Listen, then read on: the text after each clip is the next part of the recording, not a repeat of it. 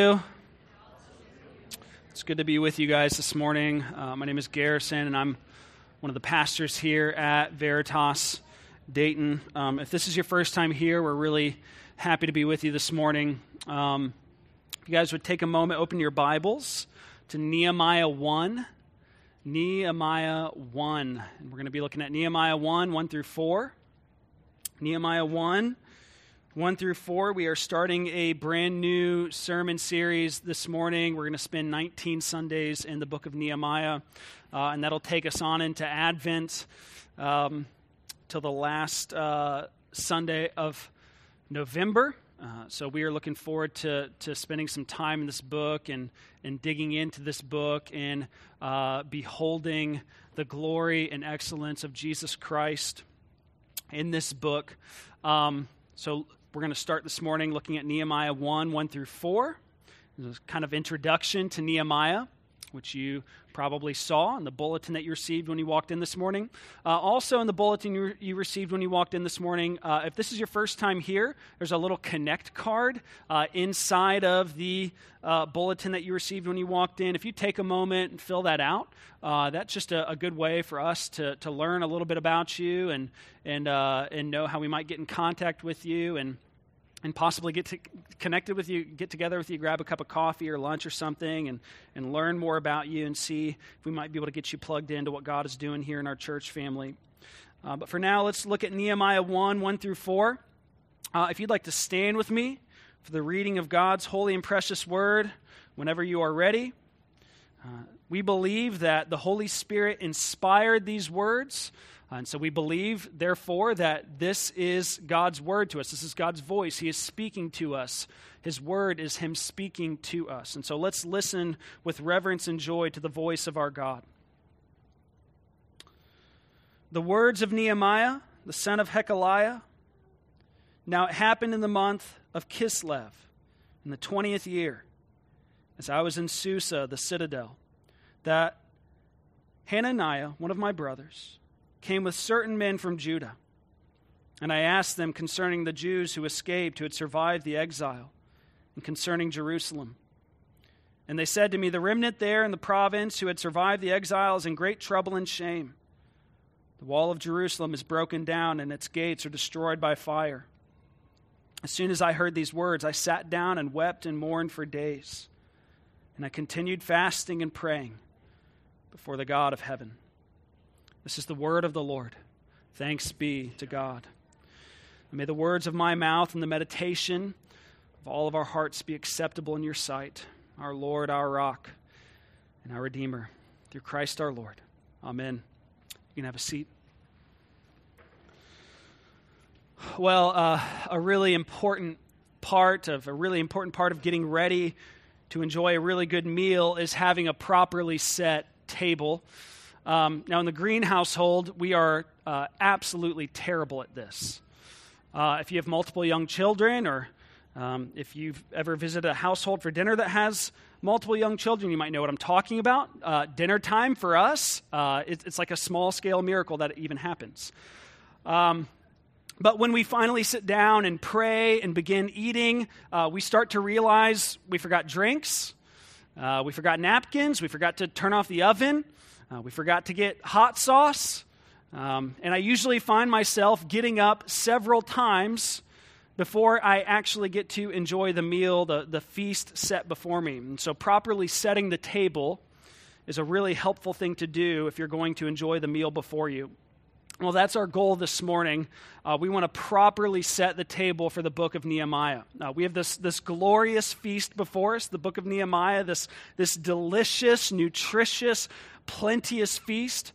There's so much here for us to enjoy, but this story, this book, the book of Nehemiah, also comes with some challenges for us. It took place in a different time and in a different culture. It took place at a different point in the storyline of redemptive history than we currently inhabit. It took place around 500 years before the coming of Jesus. And so we need to get ready. We need to put all of our napkins and utensils in place. We need to get our cups and plates in place. We need to make sure that Frank's is on the table. We need to make sure that everything is ready. We need to get ready and prepare and set the table for the book of Nehemiah. And Lord willing, we'll even get to enjoy some appetizers and sample some of our feasts this morning. And so that's our goal this morning. And to put things in their proper place, we need to understand where Nehemiah is placed in the biblical storyline. You may have heard us talk about this around here some, but something essential that we need to understand about the Bible in order to read it correctly is to understand that the Bible is a story. It's a story. It's not a collection of rules or a collection of random stories or a collection of moral parables or a collection of topical lessons to help us through life's issues. The Bible is a story. It's a story that's centered on the person and work of Jesus. And to understand the individual books of the Bible correctly, including the book of Nehemiah, we need to understand its place within the story. And so we're going to talk about the story so far. We also need to understand the centrality of the city of Jerusalem if we're going to understand the book of Nehemiah correctly. The setting and focus of the book of Nehemiah is largely on the city of Jerusalem. Nehemiah's great concern throughout the book is the rebuilding and reforming and the renewing of the city of Jerusalem. And it's not just Nehemiah that focuses on this. In fact, all of Scripture, biblical scholars have often said that all of Scripture could be said to be a story about the city of God, the city of God. And that's what Nehemiah is concerned about. He's concerned about the city of God, the place where God's people and presence dwelled. And so we're not only going to look at the story so far, we're going to look at the city in need. And lastly, we need some proper introductions. This book is called Nehemiah. Well, who is Nehemiah? What's his deal? What's he like? What kind of man is he? What does he care about? We need to know these kinds of things if we're going to indeed be reading this book faithfully. And so we're going to look at the story so far, the city in need, and we're also going to look at the man God sent. The story so far, the city in need, and the man God sent. And all of this, we're going to look at all of this to make sense of the story of the book of Nehemiah, in which we find that Nehemiah is sent to help lead the restoration of the city of God. Nehemiah is sent to help lead the restoration of the city of God. Let's dig in. So first, the story so far. Things in Nehemiah's day, they were a far different for the city of Jerusalem than they were in the days of King David. In King David's days, Jerusalem was flourishing. The people were multiplying. The city was well protected. The people were living, for the most part, in a way that pleased God and witnessed to the world that they were God's holy and chosen people. But as you know, the story took a very dark turn. So we see things are dark. They're bleak in Nehemiah 1:1-4. How did we get there? Well, Solomon, David's son, ascended to the throne after David died. And things went all right at first. When he first began to reign, Solomon built the temple, the place where God's presence dwelled, where he dwelled in the midst of his people. Solomon built this temple, and the city of Jerusalem became the location of the temple of God. It became the place where God's people and presence dwelled. It became the city of God, the city where God's presence dwelled in the earth. But as we see the story told in 1 Kings, as we see, Solomon began to chase after women and wealth and phony gods over and against his God, the God of the Bible. And the rest of the people followed him in this, including his son, who was the next king, King Jeroboam. King Jeroboam ascended to the throne, and he led the people into idolatry as well, worshiping golden calves, just as they had done back in the desert in Exodus. And because of Jeroboam's unrighteousness and the unrighteousness of the people of Israel, the Lord caused the kingdom of Israel to split in two, with Israel in the north and Judah in the south. And Jerusalem was in Judah. That's a tiny little kingdom just south of Israel. Israel was the larger, Judah was the smaller of the two. And things did not get any better after this in Israel or in Judah. The kings that both of these kingdoms had were continually wicked. They continued to lead the people into idolatry. They continued to oppress the poor. They continued to disobey God's law. And so eventually God did exactly what he said he would do to the people of Israel if they were unfaithful to their covenant with God. He sent them into exile. He sent them into exile. Just as Adam and Eve had been sent into exile back in Genesis 3, he sent them out of the promised land, out of the city God, into exile, away from his presence. And we need to understand that the Lord said he would do this. Okay, these God's covenant people, they were told back in Deuteronomy about the two possible outcomes of their covenant with God. If they were faithful, God told them in Deuteronomy 28, 1 through 14, that they would be blessed. And he told them about all these blessings that they would enjoy as God's chosen people.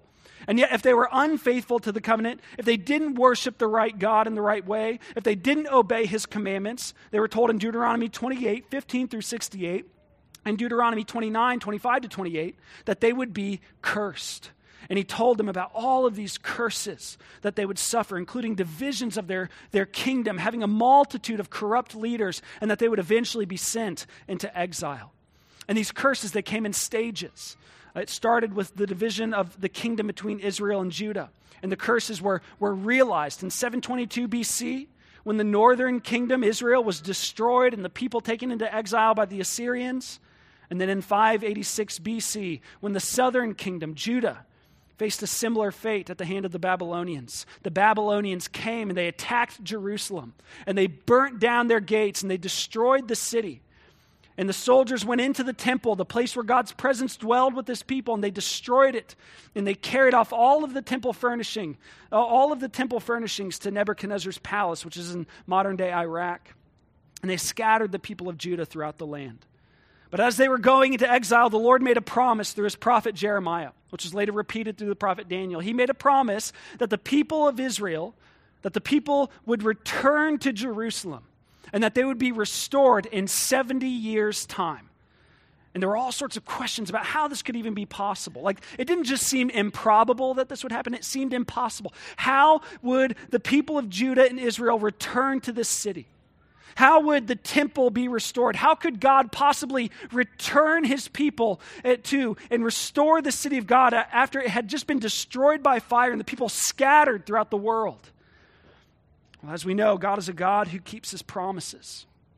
And eventually the nation of Persia defeated and overtook the Babylonians.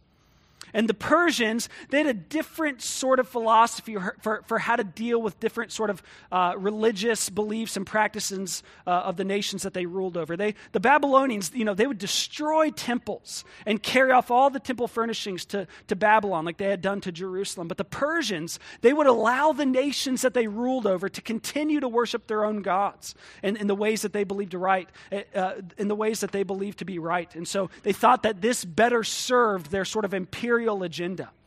And so God used this Persian pagan King Cyrus, and Cyrus decreed in 539 BC that the people of God, the people of Jerusalem, could return to the city of God to rebuild their temple, to rebuild their city, to rebuild the city of God and to restore it. And so from 539 to 515 BC, roughly 70 years after they were exiled, the people of God in waves began to return and rebuild the temple and the city. And this brings us to the book of Ezra. And now we need to understand, we need to know about the book of Ezra if we're going to understand Nehemiah correctly, because the two are actually one book. Okay, the two are actually one book. In the original canon, they're one book, similar to how 1st and 2nd Kings are one book, and 1st and 2nd Chronicles are one book. Well, Ezra and Nehemiah are one book, sort of part 1 and part 2. And Ezra contains many of the journals and records of Ezra, and Nehemiah contains many of the journals and records of Nehemiah. But a later author, someone we don't exactly know who it is, came and they compiled these journals and these records and these writings from these two men. They added some commentary as a narrator. And sometimes it might be confusing as you're reading these two books, and it might seem like Ezra and Nehemiah are the ones speaking, and then someone else, an anonymous narrator, will kind of come in and offer their own comments and historical context and all that. So you need to know that as you're reading these two books. And let me encourage you also to read these books. You need to read these books. This week, take some time. Read through the books of Ezra and Nehemiah. It takes about 40 minutes to read through Ezra, and it takes about an hour to read through Nehemiah. And it'll take even less time. You have permission to kind of skim over the long lists of names that you can't pronounce and all that. So take some time, turn off The Bachelor, whatever garbage is on TV, and read through Ezra and Nehemiah. It'll take 2 hours of the 112 hours that you're going to be awake this week. So read them. And even if you don't have enough time to read through Nehemiah, take some time, read through Ezra, because we're going to be walking through Nehemiah in the weeks to come. And you need to have somewhat of an understanding of what takes place in Ezra if we're going to read Nehemiah correctly. And what you'll find as you read Ezra is that it's the story of the people of God coming back to Jerusalem to rebuild the temple. And they come in waves. We see the first group of exiles come back in Ezra 1 through 6. This is the first group. And they're led by two men, Zerubbabel and a priest named Jeshua. And this group rebuilds the temple, and they finish in 516 BC, exactly 70 years after they were sent into exile in 586 BC, just as Jeremiah had promised. And another wave returns in Ezra, with Ezra leading them in Ezra 7 through 10. But largely after rebuilding the temple, things come to a standstill. The neighbors, they don't like the Jews rebuilding the city. The king of Persia, because the neighbors don't like it and because they're accused of some sort of conspiracy, the king of Persia, a new king, he puts a stop to the work, and the restoration of the city comes to a halt. And that's just the problems outside of the people of God, outside of Jerusalem. Within Jerusalem, the people are disobeying and disregarding God's word. Their lives are not being reformed according to the word of God. They're not experiencing a renewal of biblical worship like Ezra had desired and was seeking to lead them into. And so the book of Ezra ends with the city unfinished and the people failing to obey God's word. They're a mess. And so we see next the city in need. The city in need, which is where we pick up in Nehemiah. Go ahead and look at Nehemiah 1, beginning with verse 1 again. The words of Nehemiah, the son of Hekeliah. So we see who this book is about and whose records we get the book from. And he goes on to say, now it happened in the month of Kislev in the 20th year as I was in Susa, the citadel. And it's while he's there that Hanani, that's his name, one of his brothers, came with certain men from Judah. And Nehemiah asked them about the Jews who escaped, who had survived the exile, and concerning Jerusalem. And they tell Nehemiah that the remnant there in the province who had survived the exile is in great trouble and shame. The wall of Jerusalem is broken down, and its gates are destroyed by fire. And so in the book of Ezra, we see the rebuilding, the restoration, and refurnishing of the temple. Because the neighbors didn't like it, they sent a letter to the Persian king, and they asked him to put a halt to the rebuilding of the city. And they accused the Jews of conspiring to rebel against the Persian Empire. You know, the king can't have that. And so he puts a stop to the rebuilding of the city after the temple is rebuilt. And therefore, the city is basically in the same shape that it was in after the attack of the Babylonians around a century earlier at this point. The gates were burned down, the wall broken down. There's probably overgrowth and decrepit buildings, and the people are shamed. They're at a standstill in their work. They're facing outside opposition and inside opposition. They're struggling with sin, some of the very same sins that led to their exile in the first place. Things are bad. The city is in great need. And we should note briefly that in those days, a city wasn't really a city if it didn't have walls. We don't really understand this today because walls aren't really necessary for us anymore. But at the time of Nehemiah, walls were a city's first line of defense in their military attack. They kept out enemies who might wish to do the city harm. They kept out wild animals who have no business being in a city. They served as an important symbolic function as well. They symbolized to the city's citizens and to outsiders that the city had strength and security and peace. And these Jews that had returned from the exile had been there for decades at this point, close to a century. And still, the city had not been rebuilt. The wall was still in shambles. The gates are still destroyed by fire. The city was weak and vulnerable and ashamed. We would also do well to note here that the city of Jerusalem was not just like any old city. Okay, that's why Nehemiah asks about this city in the first place. The city that he's probably never actually even stepped foot in. A city that he's probably never even visited or seen. He's concerned about it, and he asks about it because the city of Jerusalem is the city of God. The city of Jerusalem is the place of the presence and the people of God. That's what the city of God is. It's the place of the people and presence of God. It's where God dwells amongst his people. It's supposed to be the light of the world, a city on a hill, they used to call it. It's supposed to be a representation of heaven on earth. It's a city that's supposed to represent to the world, to the watching world, what heaven is like, what the kingdom of God is like. And here it is destroyed, burned down, and ashamed. It's no wonder that Nehemiah is so broken over this. And this is an important part of setting the table if we're going to be properly applying the book of Nehemiah to our lives today. Because I've seen some people talk about the book of Nehemiah and the city of Jerusalem like this. They say, the book of Nehemiah is about the restoration of the city of Jerusalem, and we can apply that to our modern day efforts to restore our city. For us, that would be the city of Dayton. And we might be tempted to draw a direct line from Jerusalem to Dayton as we read this book. That might especially be a temptation for us because we're a very city and mission-minded church. But that's not actually a faithful way to apply the book of Nehemiah today. The city of Dayton, it does absolutely deserve our love and care and service, and there are scripture texts that we could look at that speak to that, but that's not what Nehemiah is about. Nehemiah is about the restoration of the city of God. Nehemiah is about the restoration of the place of the people and presence of God. And so in the new covenant, what is the place of the people and presence of God? Oh, thank you, the church. Help us, Lord. It's the church. In the new covenant, what's supposed to represent heaven on earth? In the new covenant, what is supposed to represent the kingdom of God in the earth today? The church. The church is the city of God. That's why that's what the first several chapters of the book of Acts is about. It's about the church as the new place of the people and presence of God, the new temple. We are his people. We are his citizens. We are the place where his presence dwells. We're a representative of heaven for the people of the earth. And so as we walk through the book of Nehemiah, that's how we're going to apply this book. We're going to be called to greater care and concern for the church like Nehemiah has for the city of God. We're going to be called to a greater care and concern for the elect exiles who are currently scattered throughout the world and outside of the city of God who need to be brought in and brought home. That's the lost elect, those whom God has chosen before the foundation of the world, but who are not currently walking with Jesus and who need to be brought into the church, into the city of God, where they can walk with Jesus for the rest of their lives in the city of God, be brought home to the city of God. We're going to be called to a greater care and concern for the protection and building up of the church. We're going to be called to greater sacrifice and prayer for and service of the church.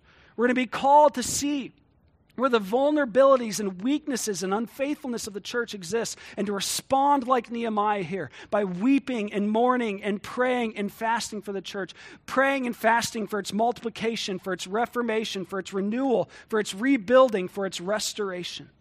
Because the church is the city of God. She deserves our concern. She deserves our prayer. She deserves our sacrifice and service, all so that she might be restored and built up and reformed and renewed. And this, Nehemiah's response to the plight of the city of God, the city in need, is exemplary. And so lastly, let's look at the man God sent. We're introduced to Nehemiah in the first verse of the book. To read this again, verse 1. The words of Nehemiah, the son of Hekeliah. So he gives his name, which is significant because his name means the Lord has comforted. And then he gives us his father's name. And he gives us his father's name because he wants the readers to know he's a Jewish man. He wants the readers to know that although he is in Susa, although he is in exile, although he has never set foot in Jerusalem, he is a citizen of the city of God. And the year that he states and the place that he says are also significant. He says, now it happened in the month of Kislev in the 20th year, as I was in Susa, the citadel. So the 20th year is in reference to the 20th year of the reign of King Artaxerxes. This is a new king. Artaxerxes is the king of Persia. And Nehemiah is in Susa because that's where the king lived during the winter time. It's in modern day, I'm going to butcher this, but I think it's Shush in the city of, it's a city in Iran. And that's where his winter home, that's where the winter home of Artaxerxes was. And it's the month of Kislev. We know that's around the months of November and December. And so King Artaxerxes is in his winter home in Susa. Nehemiah is there because Nehemiah is employed by King Artaxerxes. In verse 11 of Nehemiah 1, we learn that Nehemiah's job is he's a cupbearer to the king, which means that he's a most trusted servant to the king. He would taste the king's wine before it was served in order to make sure that it contained no poison. And then he would come and bring the king his wine. The cupbearers also carried a number of other responsibilities, like managing financial accounts and the like. And so Nehemiah, he's a powerful and influential, probably a very gifted man, as most people in his position would be. But there's also something else I want you to notice. Nehemiah is also a layman. Okay, he's a lay person. He wasn't a priest like Ezra. He wasn't a prophet. He wasn't what would be, the modern day equivalent to a pastor. And yet he is the one that we see in this book who God sends to do a magnificent work for the kingdom and building up of the church. And he is the one who God sends for this work of the restoration of the city of God. And so let me encourage you, don't ever think that pastors, deacons, officers of the church are the only ones who are called to do significant things and play significant roles in the city of God. God is in the restoration business. We see that clearly in the book of Nehemiah. He's in the business of restoring lives. He's in the business of restoring his people. He's in the business of bringing and forming and building a people for himself. And here's what else we see in the book of Nehemiah. If you're a citizen of this city, then you are too. Restoration is a family business. Okay? It's the business of the family of God. God is in the business of restoration. It's a family business, which means that if you are in the family, you are in this business too. Whether you're a minister or not, you are included in God's restoration product. You don't have to have all the right credentials. You don't have to go to seminary. You don't have to have tons of experience. Like Nehemiah probably didn't have tons of experience building walls. He didn't have tons of experience leading a reformation and renewal and faithful corporate worship and biblical living in the city of Jerusalem. But here he is being led by God to build up the city of God in these ways. And if you're a follower of Jesus, you've been filled by the Holy Spirit for the same purpose. And that doesn't mean that you need to become a pastor or a deacon or devote 20 hours of your week to the life of the church or anything like that. It's going to look different for each and every person. I don't know precisely what it looks like for you, but here's what I do know. You've been called of God to build up the city of God. You've been called of God to build up his church. Like this church is not my project, my ministry. This church is not Dan's ministry. This church is not JJ's ministry or the deacons, Brian, Mike, Sarah. It's not their ministry. It's not their responsibility. It is, but it's also yours. Don't ever think, well, this church is the pastor's ministry and we come to the pastor's ministry every week, but we have our own ministries and our own things going on. That is a worldly mindset. Get that mindset out of your head. If you're a citizen of the city of God, then the city of God is your concern. If you're a member of the church, then the church is your concern. And that doesn't mean that you have to devote the same amount of hours to it that I do or the other pastors do or the deacons do, but it does mean that this church is your responsibility. This church, its maturity and sanctification is your responsibility.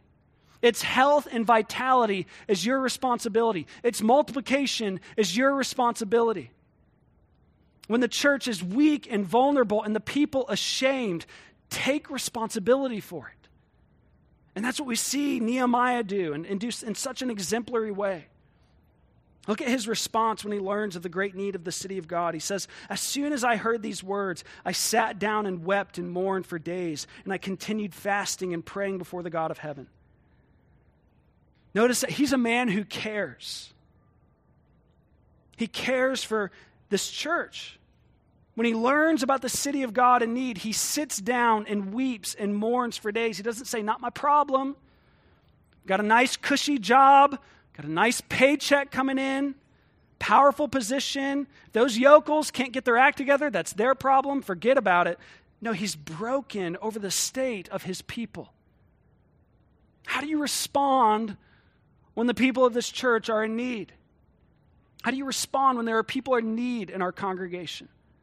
How do you respond when you hear of weaknesses and sinfulness in this church and in the universal church? Do you close yourself off? Do you harden yourself? Or are you moved with compassion? Do you care for the church? Next, we see that Nehemiah is a man who prays. He doesn't just care for the church, he prays for the church. "And I continued fasting and praying before the God of heaven." We'll get into this more next week, but he spends a significant amount of time in prayer for the church. Of course, he had his daily duties of being a cupbearer to the king, but he prayed day and night for the church, and he fasted for the church. If you do the math, you'll find that he did this fasting and praying day and night for the church for 4 months before speaking to the king about Jerusalem. So I ask you, do you pray for the church? When was the last time you interceded for fellow followers of Christ? And listen, I'm convinced that this is one of the most important things you can give yourself to as a member of a church. To pray for, to intercede for these fellow followers of Jesus that you've linked arms with to follow Jesus together. You're called to that, to intercede, to pray for the church. And lastly, we see that Nehemiah is a man who serves. His care and prayer moves him to action on behalf of the people of God. And we'll see this as soon as we move throughout the book, but he asks the king for permission and for help to rebuild the city. He goes to the city. He leads this project of rebuilding. He helps Ezra with the reforming of the people according to the word of God and the renewal of biblical worship. And he faces severe opposition from without and within the people of God while doing so. He continues, though, to serve faithfully and sacrificially for the building up of the city of God. And you're called to the same. Christian, you've been called, you've been equipped, you've been empowered by the Holy Spirit to build up the people in the city of God, to join God in this work of restoring the city of God. God is in the restoration business, and his people are too. And that's what we see in Nehemiah. Nehemiah is sent to help lead the restoration of the city of God. And ultimately, Nehemiah, though, he points us to a greater restoration. He wasn't the only man God sent to restore the city of God. Nehemiah foreshadows the coming of Jesus, who was at the right hand of the king on high, but who came down, and he went to the same city that Nehemiah went to, the city of Jerusalem. And he too faced opposition from without and within. And he was actually flogged and spit on and crucified and killed by this opposition. But he was crucified and killed in order to form and build a people who have been scattered all over the face of the earth to be one people. He sent the Holy Spirit to bring this scattered people together, to gather this scattered people together so that they might be the place and the people of his presence, the city of God on the earth. And he's not finished with this work of restoration. 3 days after he died, he rose from the grave, and he's now seated at the right hand of the king, and there's coming a day when he will return for his people, and he will restore us completely. He will restore us to be what we were created and redeemed to be.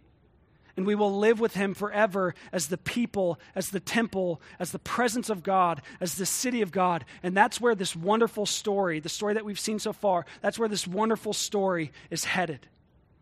And until then, we're called to join God in this work of restoration. We're called to join him in the building up of his people. Because until that day, it will always be a city in need. And so in the coming weeks, let's look at Nehemiah being mindful of the story that it takes place in. Being mindful of how we might build up the city of God in our day. And being mindful of Jesus Christ, who is the man God sent to restore us as the city of God forever. Let's pray.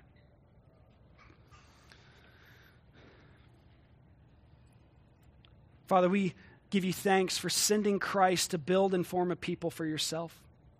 We thank you for sending the Spirit to gather the lost elect, the elect exiles from all the nations of the earth into your people, into one people.